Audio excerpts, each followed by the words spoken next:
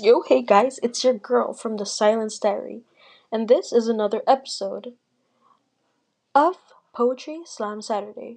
Today I'll be reading you another poem from my old cringy slam books that I've written from a long time ago. Here we go. Everyone, please convince him. Tell him I love him. Tell him I need him.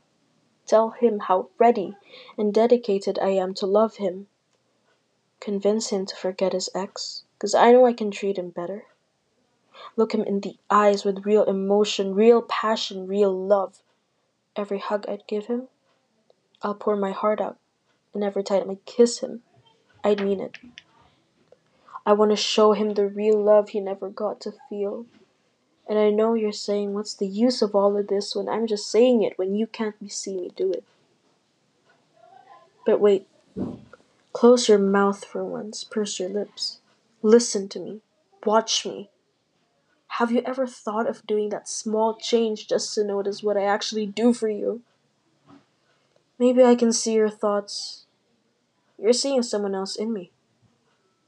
You're seeing her in me. When you don't even pay attention to what I actually do, your mind, it flows, it wanders. It goes any place where you can't imagine. You doubt me. Then you doubt yourself if this is even real. If this is even real, that you'll feel the love that you've been actually waiting for. And when you finally realize who's in front of you, you'll see you realize it all too late.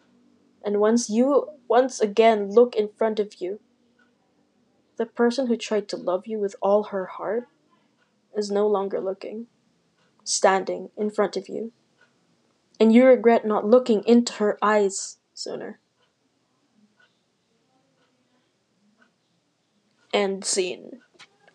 Jeez, okay, that was a heavy poem.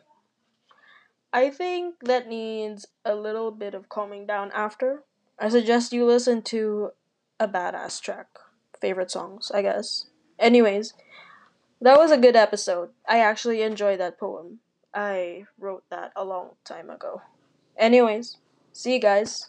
Get ready for the next one. I'm out.